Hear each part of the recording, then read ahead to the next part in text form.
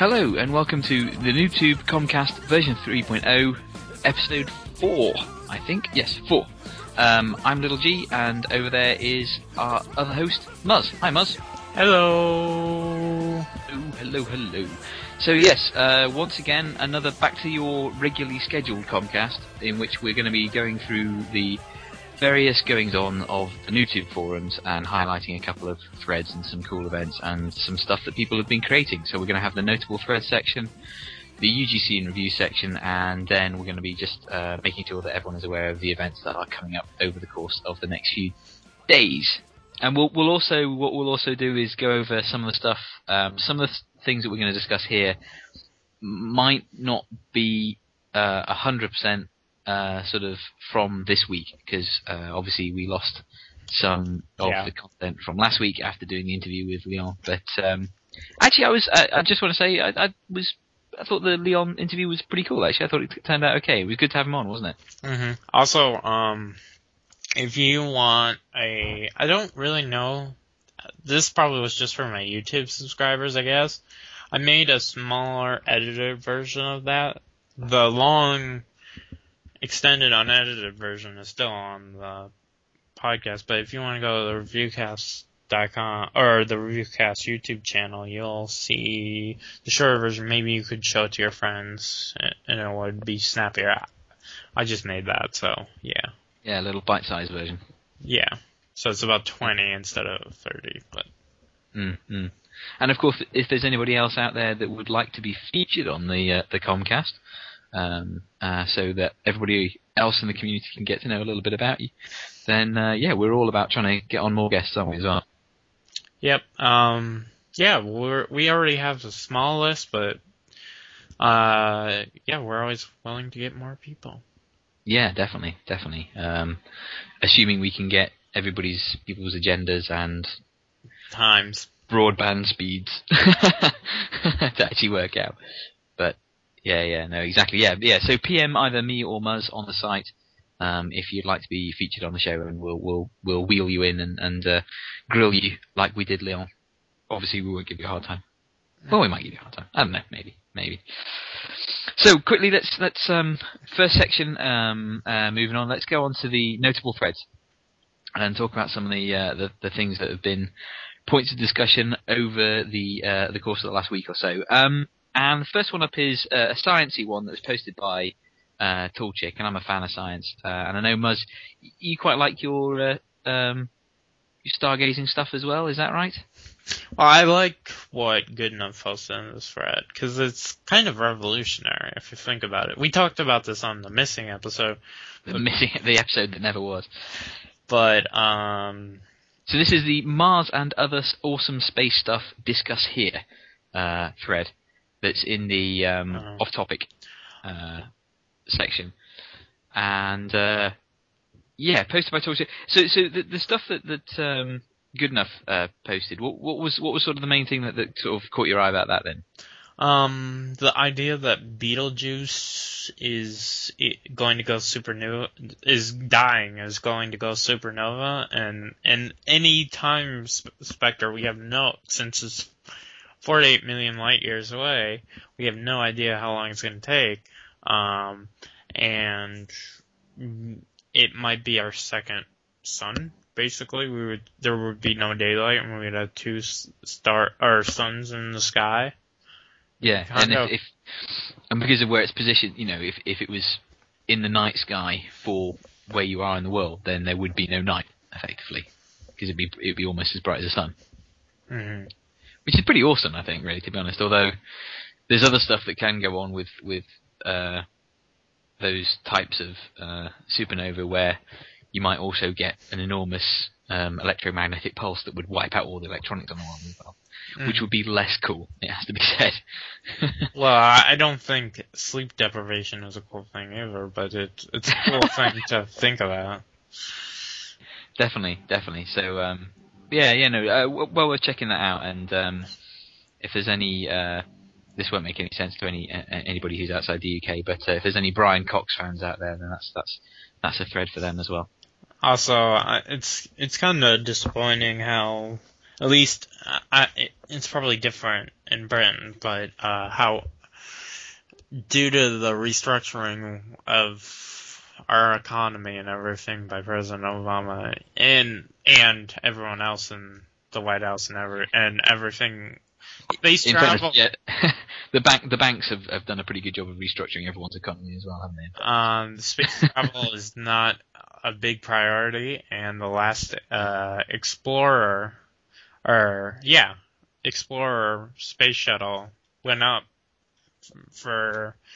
and then they're going to restructure everything in the space. So, yes, there will still be space travel in other countries, but it's going to go bye-bye. NASA's... Yeah, you're effectively outsourcing your, the US, and I say this, I say you, but we're doing the same thing, I think, in the UK. We effectively outsourcing all space travel to either, is it basically just, it's only going to be Russia and China that are going to be sending stuff up now, isn't it?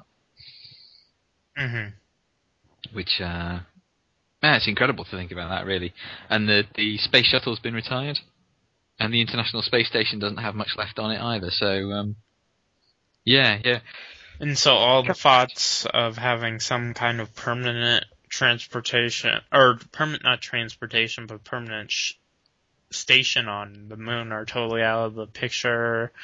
Mars is totally out of the picture. A lot of stuff is out of the picture just because, I guess, the economy. Yeah, exactly. So Arthur C. Clarke lied to us, basically. Mm-hmm. Gene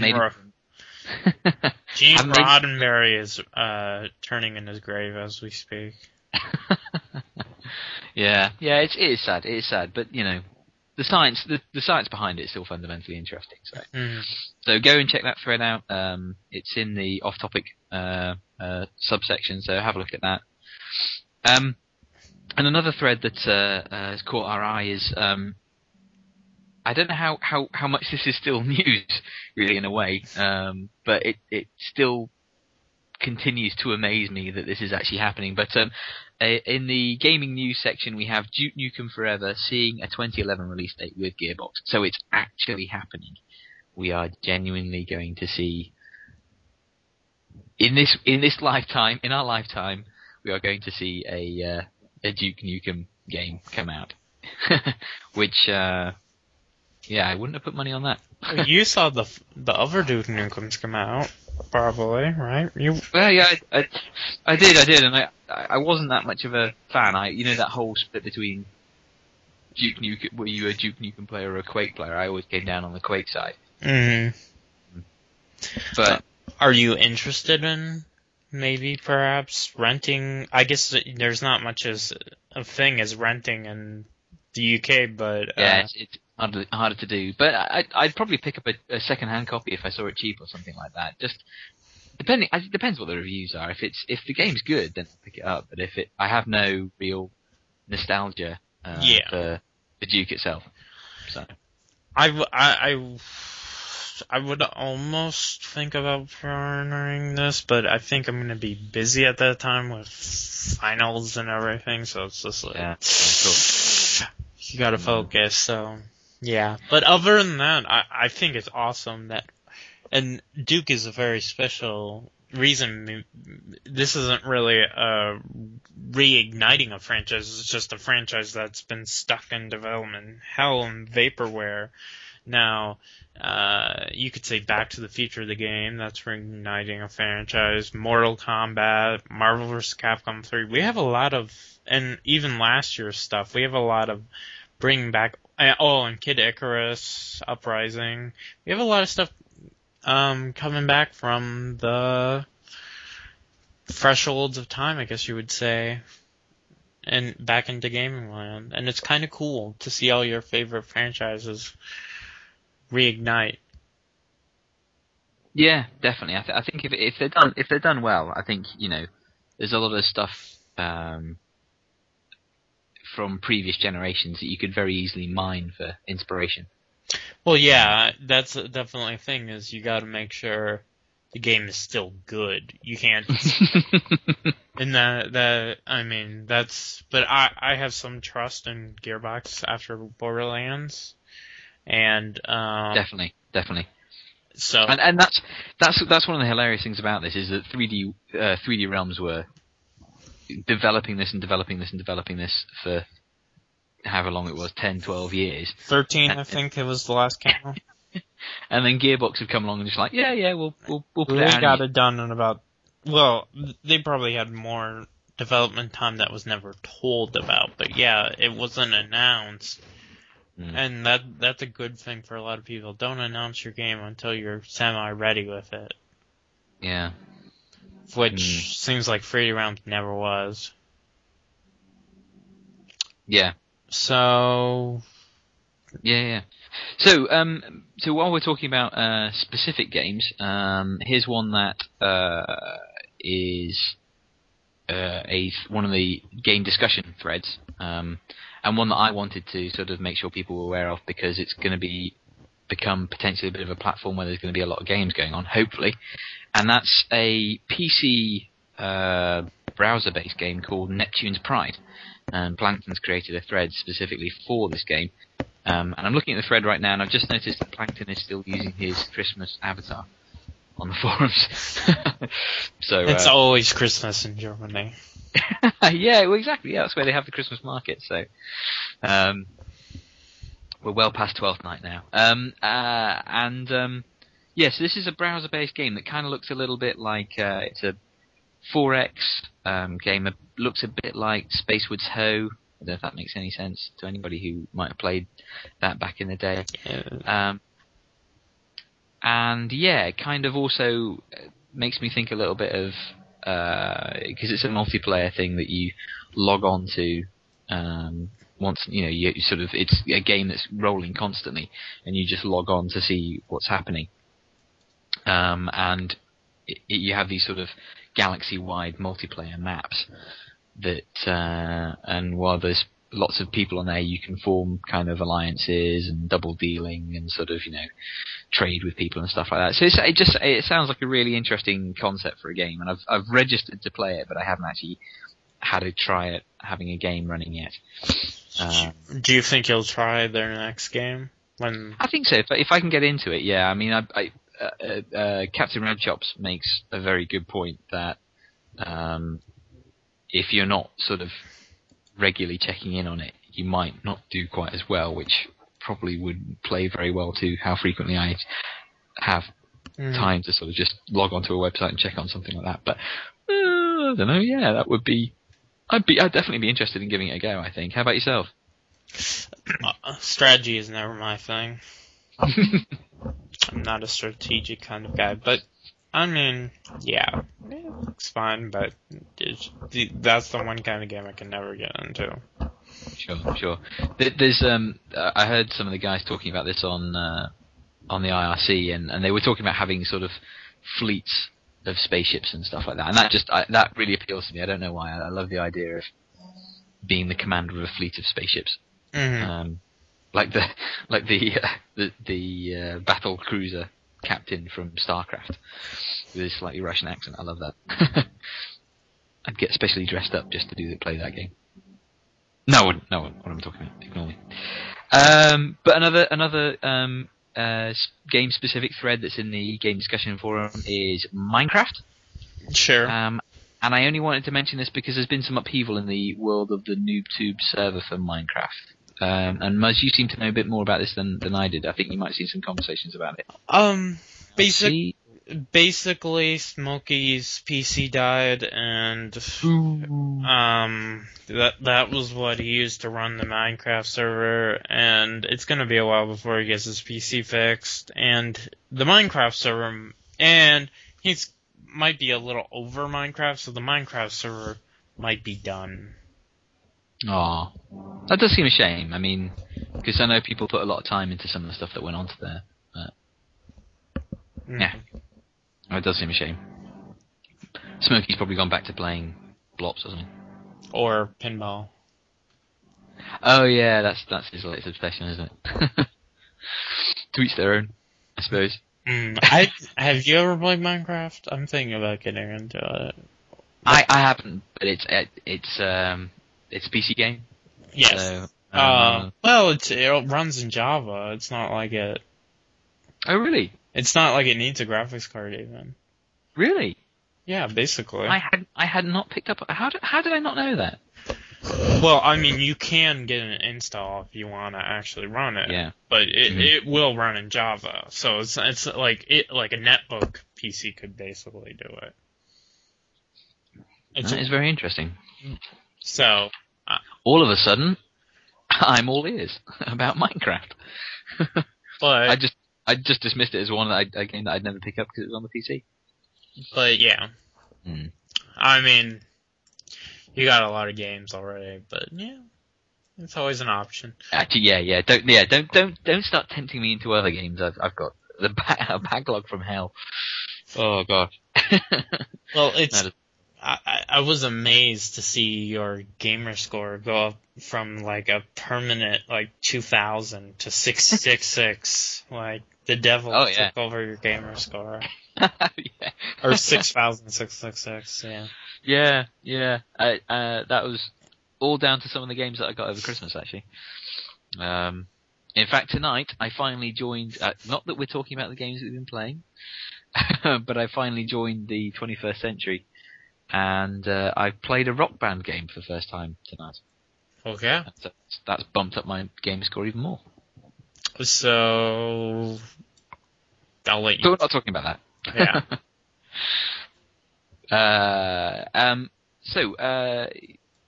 Moving on from game-specific threads, but it is relevant. I'm going to do a little bit of a segue here. It is kind of relevant to Minecraft in that it's about a conversation about sort of delivery of games and ownership of games.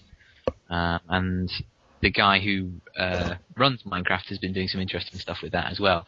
And this is a thread that Sonny posted in the gaming culture section about games turning into licenses.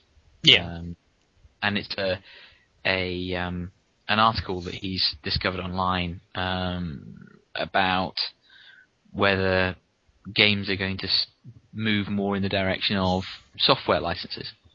So you own the license for the software, and then it's kind of the license moves with you rather than with the hardware that you're running it on, if that makes any sense.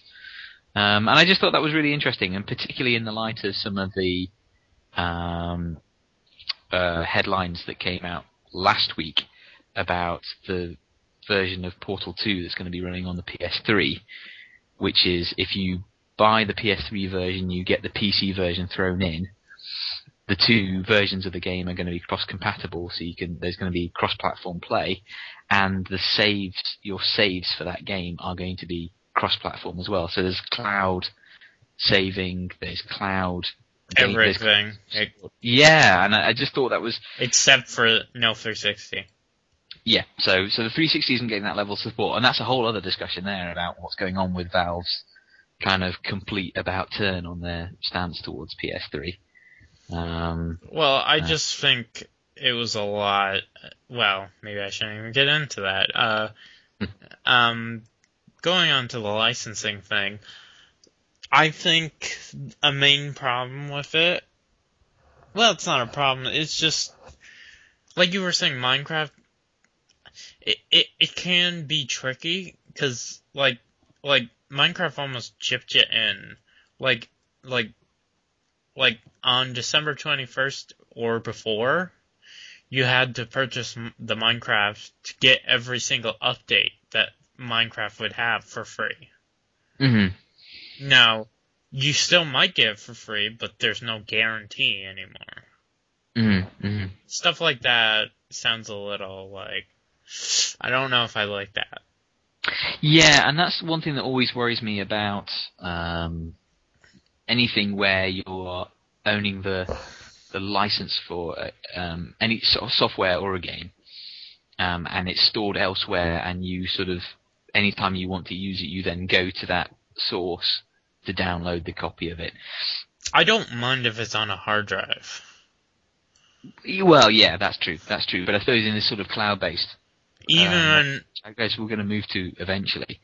Yeah. And what makes me nervous about that is that the people who sort of are the gatekeepers for that sure either could go out of business at any point, and you look at what happened with Good Old Games and people that when they said, "Oh, we're stopping," for even whatever that end of last year. Or alternatively, they could move the goalposts on you and say, well, actually, do you know, we said we were going to give you this in perpetuity, but actually, this is now going to become part of our annualized subscription service or something like that. And I know you've got a contract with them when you pay for something, 10 years ago, but it just makes me nervous. That's all. And I'm old fashioned, and I like buying a disc and saying, okay, that is my copy of that thing, even if it means I know that it's going to be of a sort of a limited lifespan when I move on to the next generation of hardware or whatever that might be. Mm-hmm. Well, even if Good Old Games ruse had been true, I think, like they said, no matter what, even back then, we would have had a way for you to be able to download your files back. Yeah. So even though it's like, yeah, that was totally not cool, but and Steam says, yeah, we'll have the same thing. They haven't said how. They're just like, yeah, give us money and yeah. Details. We'll sort something out. But I really, as long now I can see stuff like I just bought a game off this site called .emu. It was a legal site, and they were selling The Last Express. And I remember playing The Last Express on GameTap and really enjoying it, so I bought it. Now, that site probably doesn't get a lot of traction, and it possibly could go down at any time. Mm-hmm. But I'm completely fine with losing my copy of The Last Express since it was only $10. Now, there's a problem once I start investing, I feel. Yeah. And at one point, if you really want to use a service, you have to invest in it. And you got to invest trust. And that's a huge thing. Yeah. And I think, you can build an enormous... Well, you can build a whole business model on people viewing your product as an impulse buy and something they wouldn't mind losing. But there is a fundamental thing there that, when depending on the small print of whatever user agreement you sign up for, there is a contract there that potentially might, mean that you should be able to access that thing forever. And they, hopefully these people are considering that. Great. Okay, well, I think we've talked enough about the gaming licenses. So unless there's anything else you want to say, Muzz, I was going to move on to the next thread. I was just going to say, I do use a lot of small, like .emu, a lot of small sites. I use Gamersgate because they had good deals. And the interesting thing about, like, say, Gamersgate is they actually give you the entire install file. First you download it from their servers, then you have all the files. Now, there's always going to be a problem with it, but I think the problem is going to be so minuscule that I think it's going to keep going. Because, like, let's take it for example. There are some online games that you can't get anymore. The main problem is no one cares about these online games. Let's say that Xbox, you remember Xbox One, the original Xbox had its own Xbox Live Arcade. It wasn't used much, but now you can't access it anymore, so you can't play some of those games anymore. Unless you already own them. Also, some Xbox Live Arcade games were taken off during the Midway thing. So, I was going to say the whole Midway thing, yeah, some of those disappeared, didn't they? So, but I think that enough checks and balances are around that I think you'll be okay. Mainly. I mean, it is hard to say, oh, I really liked Ultimate Mortal Kombat 3 and now it's gone. Well, you can say you should have bought it sooner if you really cared, and that's a hard thing to say too, but when it's still, but I think those things will seep through the cracks, and it won't be as big of a deal as we make it out to be. No, I just don't see something like the entire good old games actually going down, or Steam actually going down. Completely. Well, it's impossible to say because you just don't know how, looking, far enough ahead in the future. It's just, so. Yeah, sure. Fair enough. Okay, so, but if you did lose all your games that you downloaded, you might turn to drink. So, which is interesting because Tallchick has posted a thread in the off-topic section, which is about sobriety and how much people on the forums drink. And I just thought it was quite an interesting discussion. So, another one that I wanted to mention on the show. And what I thought was quite interesting from my point of view is how, well, we're a relatively young community anyway, I knew that. So there's a lot of guys, particularly in the US, who are under the drinking age. Including me. Yeah, well, exactly. You're a prime example, of course. So unless people are forcing drink upon you, then you don't drink at all, do you? But I was surprised how many people who are of a drinking age in the countries that allow it and who still don't. And I'm just wondering if that's a generational thing, if people are just becoming less interested in boozing and alcohol in general. So it's kind of a follow-on thread from the "Do you smoke weed" thread, which again had some interesting interesting discussions in it as well. Check that one out as well. But there you go. I don't have much to say about this because I didn't really look at that much at this thread, and I don't have my own opinions. Sure. To say about it. Yeah, no, it's fair enough. I mean, as I say, I was just interested in the number of people that have either said, you know what, it just doesn't do anything for me, or actually makes me ill, or And then Ninsaro jumps in saying that he drinks wine, which is interesting because he's 14, 15? So, well, a very occasion. I mean. Yeah, actually, when I was his age, my parents would let me have a glass of wine with meals. So that's.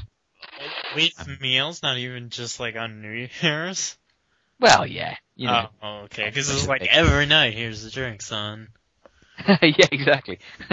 Breakfast. Breakfast is a meal. That's how we did things in my house. Okay. That's the UK for you. Okay. British people are raised to be hard drinkers.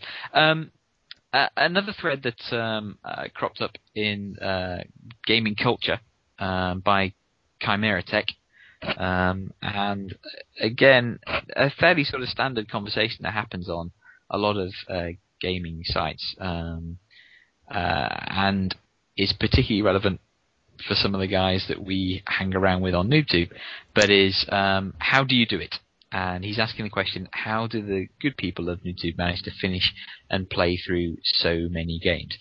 And this is something that I think all the time, because I post every week I post the NoobTube's Week in Gaming, and people post up playing dozens of games per week, and I will probably sink a bit of time into one game, and that's it. So it astounds me how much time some people, or how many games some people manage to play, and there's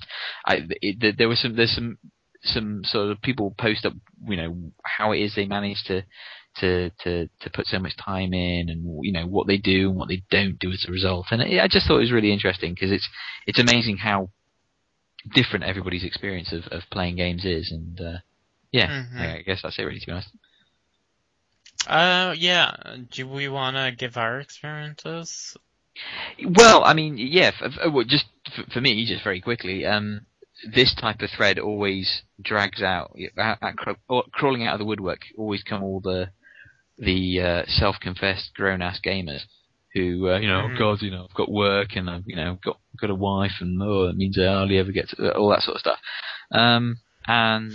It just means real life just starts to impinge on your gaming time, really. So I don't play that many games. I'm I much more frequently end up sort of trying to pick up on everybody else's experience to find out what's going on in the real world, in the world of gaming. How about yourself? I think I buy too many games that I don't play. But so you've got the gaming equivalent of having eyes bigger than your stomach, you know, kind of. Or time bigger than, or my wallet bigger than my time, basically.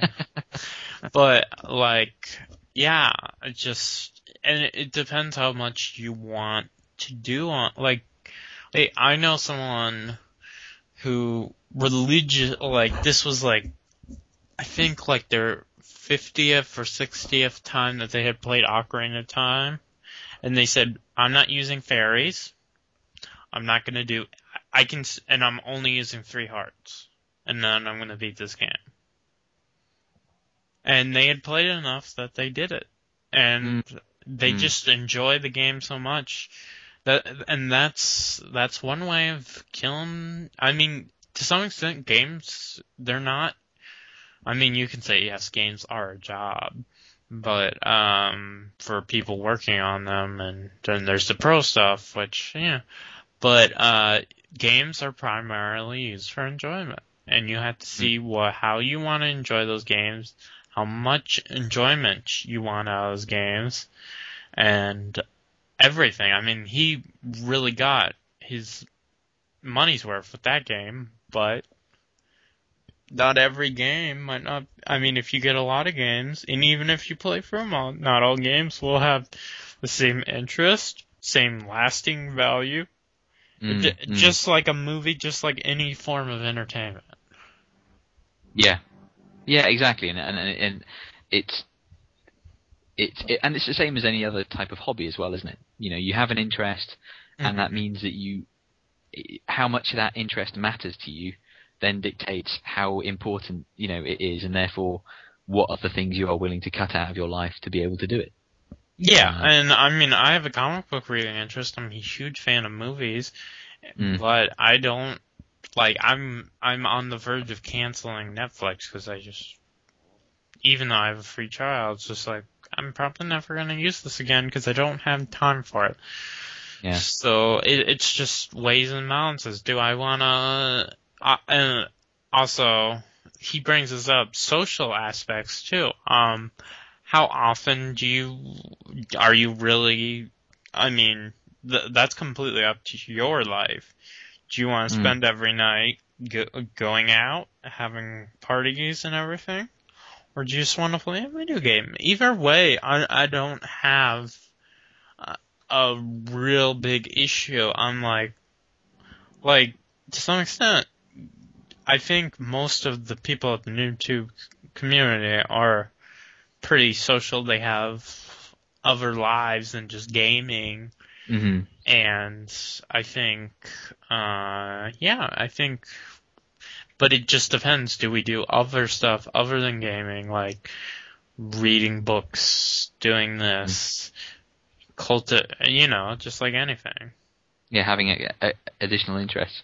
And I think that's one thing that I do like about the guys that post on the forums is that you get the impression that they are, you know, healthy guys, you know, with other interests. Mm-hmm. And this notion of gamers being these kind of lonely shut-ins who do nothing else is kind of a bit outdated and a bit outmoded and not really representative of the wider gaming kind of audience and population. Well, also I would like to say, and this we're starting to verge off the topic, so I'll end it here. But gaming isn't the be-all, end-all. I mean, gaming takes a huge amount of ideas from literature, from movies, and if you want to just focus on gaming, I would say that's fine, but, you know, I mean, I tried to make myself more well-versed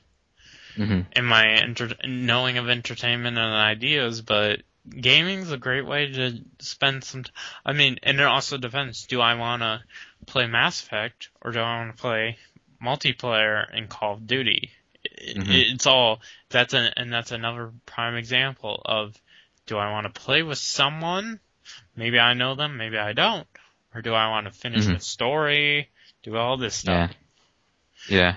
So. No, definitely. And this is something I said in a thread a while back about people being able to talk authoritatively, and I was thinking about gaming journalists at the time, about being able to speak authoritatively about gaming. You need other external influences. You need knowledge of books, of literature, of film, of TV, of music, before you can speak before you can sort of speak critically about video games. It's not enough just to know about video gaming culture. You need to know about the rest of media and the rest of the culture in which the games are built on the background of. So I think as a person it helps to be well rounded and have other interests. But we're going on and we're going off topic a little bit here. However, I did want to say one thing. The story that you told a while back about your friend who was on his 20th or whatever playthrough of Ocarina of Time, made me think of one of the threads that I was going to mention here now, which is there are two threads running in the gaming culture section at the moment. One posted by Sunny, who typically determined to sort of take a backwards view of things, has asked, have there any critically acclaimed games that you hated? And then somebody else came along and turned that thread interestingly on its head and said, were there any critically hated games that you loved? And that was me. Yes. And I thought that was a really interesting idea for a thread. Obviously Sunny's initial thread was interesting, and then the idea of games that either you suspect or are going to be crap, or other people think are crap, but you actually really love. And the reason I thought of that was you mentioning that was Dr. Flibble sinking over 500 hours into Kingdom Under Fire: Circle of Doom, which I've never played, but which looks like a dreadful game.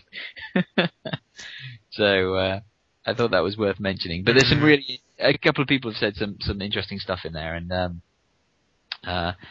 both of those threads are well worth checking out for people playing games that perhaps you wouldn't have suggested otherwise. Okay. So there you go. And moving on to the next thread, and another gaming culture one. Excuse me. That's got it. But it's a topic that is pressing, because it's a game that's just not long before it's going to come out, is will Marvel vs. Capcom 3 outsell Street Fighter 4? Go! So, Muzz, what are your thoughts on this thread? I enjoy Marvel vs. Capcom. I never really got into Street Fighter. I owned a copy of Super Street Fighter 4, hardly ever played it, but I'm a huge MVC2 fan, and I just played single player on that, and it was so enjoyable for me. And that was on the Xbox and PS2, which, oddly enough, when I wanted to buy that game, it costs... now it costs like... I should prephrase this. Before it came out on Xbox and PSN, or Xbox 360 and PSN, it cost like $60 to $70. Well, it was just so popular, and they didn't make a lot of copies of it. Well, there's a whole other topic there about the impact of downloadable versions of old games, the impact of that on collectible older games. But anyway, that's another topic. But I'm interested in that because I'm the other way around. For me, 2D fighting games starts and finishes with Street Fighter. So I played an incredible amount of Street Fighter 2 and Street Fighter 2 Turbo and Super when they first came out, and a little bit of some of the alpha games. And then after that, I moved on to 3D fighters like Tekken and Soul Calibur. So I never played MVC. Well, I think MVC is for a younger generation, honestly. Mm-hmm. Even though it started out like in 1994, like 2 years before Street Fighter, with X-Men versus Street Fighter and X-Men, and then Marvel Superheroes, and then Marvel Superheroes versus Street Fighter, and finally MVC in like 1998. It's been a while since we've had an MVC2. Same thing with like or a real MVC. Same thing with Street Fighter. So you probably won't outsell it, but the fact that there's still pre-orders everywhere or still collector's editions of Street Fighter, having those collector editions around, and right now when you try to pre-order it on Amazon or GameStop, you can't pre-order the special edition of MVC3 just because it was sold out. But then is that a slightly Nintendo thing where they're just trying to are they limiting supply just to give the impression of it being a big seller? And I don't know, because I mean you can get a different outlet, it's just you can't get there. So I think their initial supplies are just out. Crazy. So I can't tell you that that's an indicator. I mean, that's a pure indicator. Maybe they don't have as many because they didn't think it was going to be that special. But it definitely makes you think that there might be some difference. I don't know. Other than that, I enjoy MVC3 more, I enjoy MVC series more, but yeah, sure. I've pinned my colours to the Super Street Fighter 4 mast, although I've yet to actually put that in my Xbox, but I do own that game, and we'll play it at some point in the future. So, yeah, I like you say, there may well be a generational thing where, you know, if you were getting into fighting games at a particular age, you know, you would get into Marvel versus Capcom, whereas I was kind of, you know, a little bit earlier and picked up on Street Fighter. Anyway, so moving on to the next couple of threads, and just two things I want to mention very quickly. Brendog28, our Aussie friend, says he's looking. Can anyone recommend some 40s, 50s, and 60s music in the media discussion section? And that's a pretty broad period of time. That's 30 years, and he initially says that he's looking for big band stuff. But if anybody has any interesting suggestions for Brendog to listen to, you can help in his musical education. So go in there and make some suggestions. And that's it. There's nothing else I want to say about that. Okay. Cool. And then the final one is not really a specific thread. It's more just a shout out to the particular section. But do people still go into the introductions part of the site? I think a very few people who actually have basically assigned themselves as the welcomers. Well, they don't. Welcoming committee. And they just assign themselves out of necessity. It's not like a job that they perform just because they know no one else is going to do it. They actually, like Bong Tokage 64, he does it. Yep. I'm trying to think. Some other people do. I'm sorry that my mind just went blank other than that. But, you know, it isn't I mean, unless you know the person, a lot of people don't comment. And it is a little disappointing, but I guess when we first unveiled the introduction section, it was just a way to say, hey, can we get rid of all these posts that are all over the forum that say, hey, here's my gamer tag, da-da-da-da-da-da. And maybe we didn't totally think of more to do with it. I don't know what to say about that. Yeah, no, I just wanted to sort of, as much as anything, ask the question. Really, to be honest, it's not somewhere that I frequently go into. So, I guess it's a point of debate. Maybe something people can put their thoughts up on the thread that this show is going to be posted in. But could we do more with it? Should we have a welcoming committee as part? You know, should the mods and the coordinators have a responsibility to go in there and make people feel welcome? I don't know. It's a question. So that's that, and that's all the notable threads. So I guess it's time to move on to the next section, which is the UGC and reviews threads. And I guess Muzz, it's over to you really to run through what you picked up in those parts. Not a huge week for UGC, but it's still something. We had a Mass Effect 2 review, which for the PS3, which Mass Effect 2. I'm oddly enough working on getting everything in Mass Effect 1 so I can close that game off and move on to Mass Effect 2. Mm-hmm. So that, I mean, it was a good review, and from King of Rapture, who has another ton of reviews, but did a good one, and took some criticism and worked on it and made it better, and that's as much as I can say about that. Mm-hmm.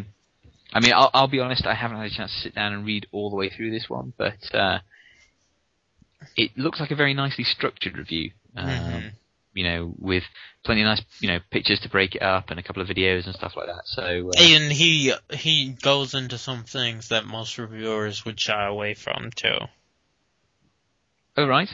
So, if you looked at the reviews, such as I don't want to give away story elements, but he goes into some story elements without giving spoilers in the same boat. So, yeah. Cool. Moving on, Locke did a Little Big Planet 2 review, and I thought it was going to be a negative review. It turned out to be positive, which surprised me a little, but I enjoyed this review, and I enjoy more reviews like this one and the HP one, what we covered, I think it was episode 2. Yes. Because they're much more personal, and they don't sound like some... And then I can actually get into the review. It doesn't sound like it almost sounds and I think if we really tried to promote these kinds of reviews maybe a little better, maybe we'll get more people posting reviews, because it's almost easier instead of writing like a stodgy person writing this paper and doing all this. Yeah, can I say actually it's the difference between someone writing it like a book report for school and someone writing about their impressions of a game, isn't it? Well, when you get a sense of the individual coming through.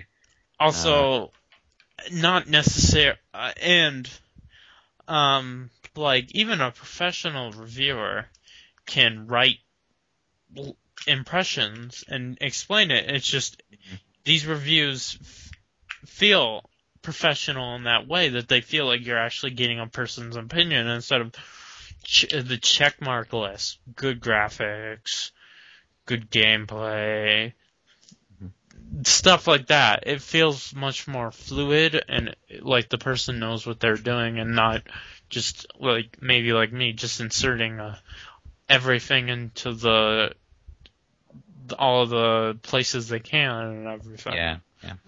No, I know exactly what you mean. I know exactly what you mean, and the fact is you do still see reviews that are like that, don't you?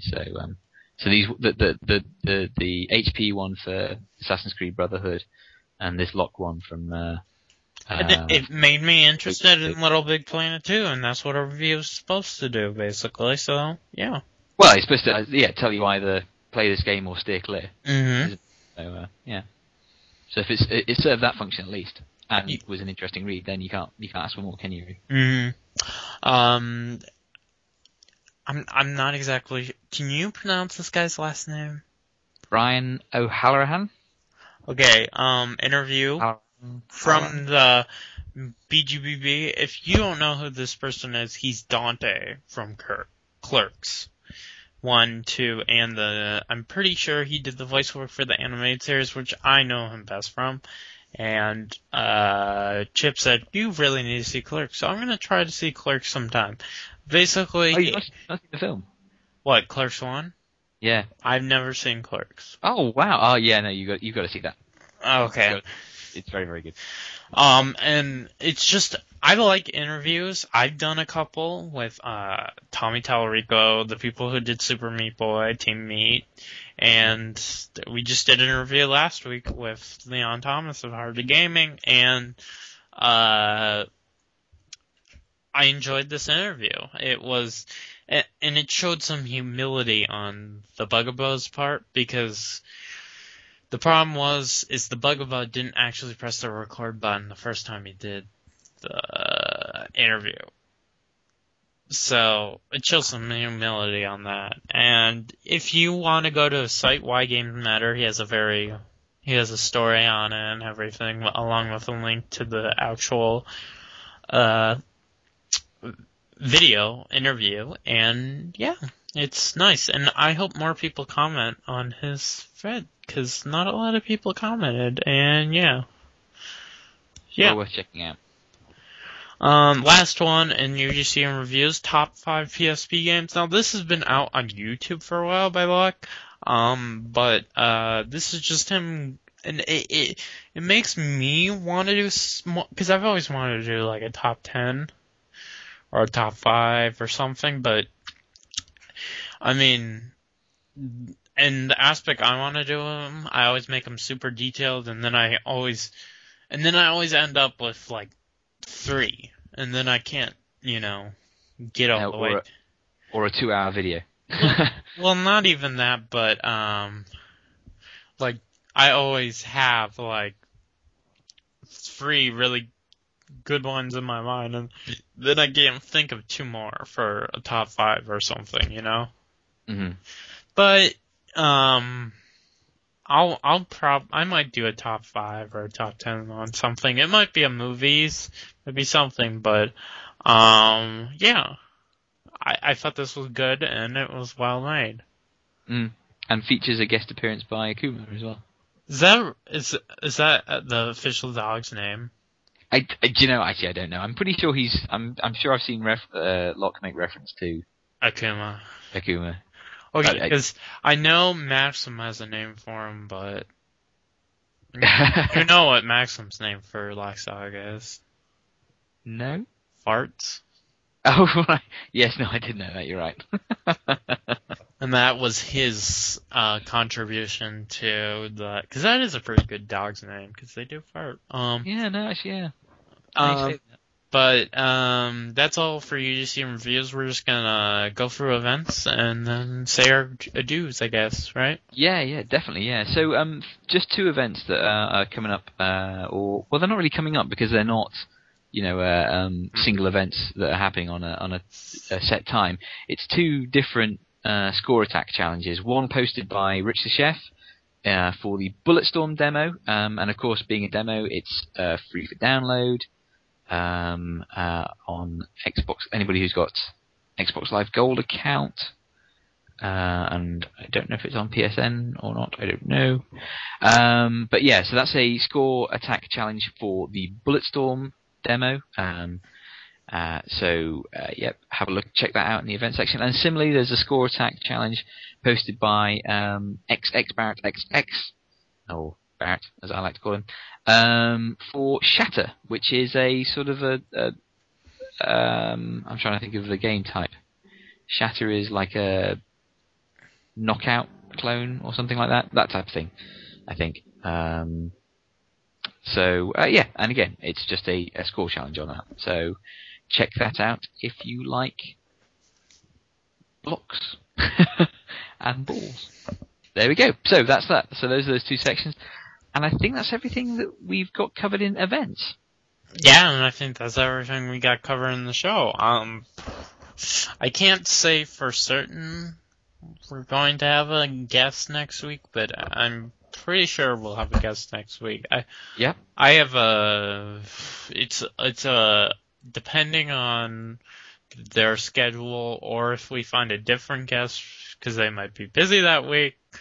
We'll see. Yeah, and we'll send some messages out either on our Twitter feeds, which is I'm at CallMeLittleG, and Muzz is at Mixed Up Zombies. We'll either let you guys know on there, or we'll put something on the site saying who it is that we're going to be interviewing, so that people can post in questions if there's anything specific. I might post a topic ahead of time, and then just use that topic later. What do you think about that? Like, that's a good way to do it as well. Okay. We might do that. So yeah. Yeah, so that's it. That's us for the show. So, thanks ever so much for listening. Thanks, Muzz, for sorting out the technical side of things once again. And yeah, this show will be posted up in the UGC section of the NoobTube forum. So I'm assuming if you're listening to this, you already are pretty conversant with what goes on there, and hopefully we've just been able to highlight a couple of things that you might want to be checking out. Next show hopefully will be recorded and coming up in a week's time. If you have any questions for us, anything that you'd like us to highlight, whether you're setting up an event or you have a thread that you want to increase the traffic at, or want to encourage people to come and have a look at some of your UGC or reviews, feel free to drop either me or Muzz a PM on the site. If you'd like to be featured on the show yourself and interviewed so that the New2 community can hear more about you, again, just drop us a line. And with that, I think all that remains is for us to say goodbye. So this is me, Little G, saying cheerio, and Muzz. And this is Muzz saying Cheerios are yummy, and I think that's the end of the podcast. So yeah.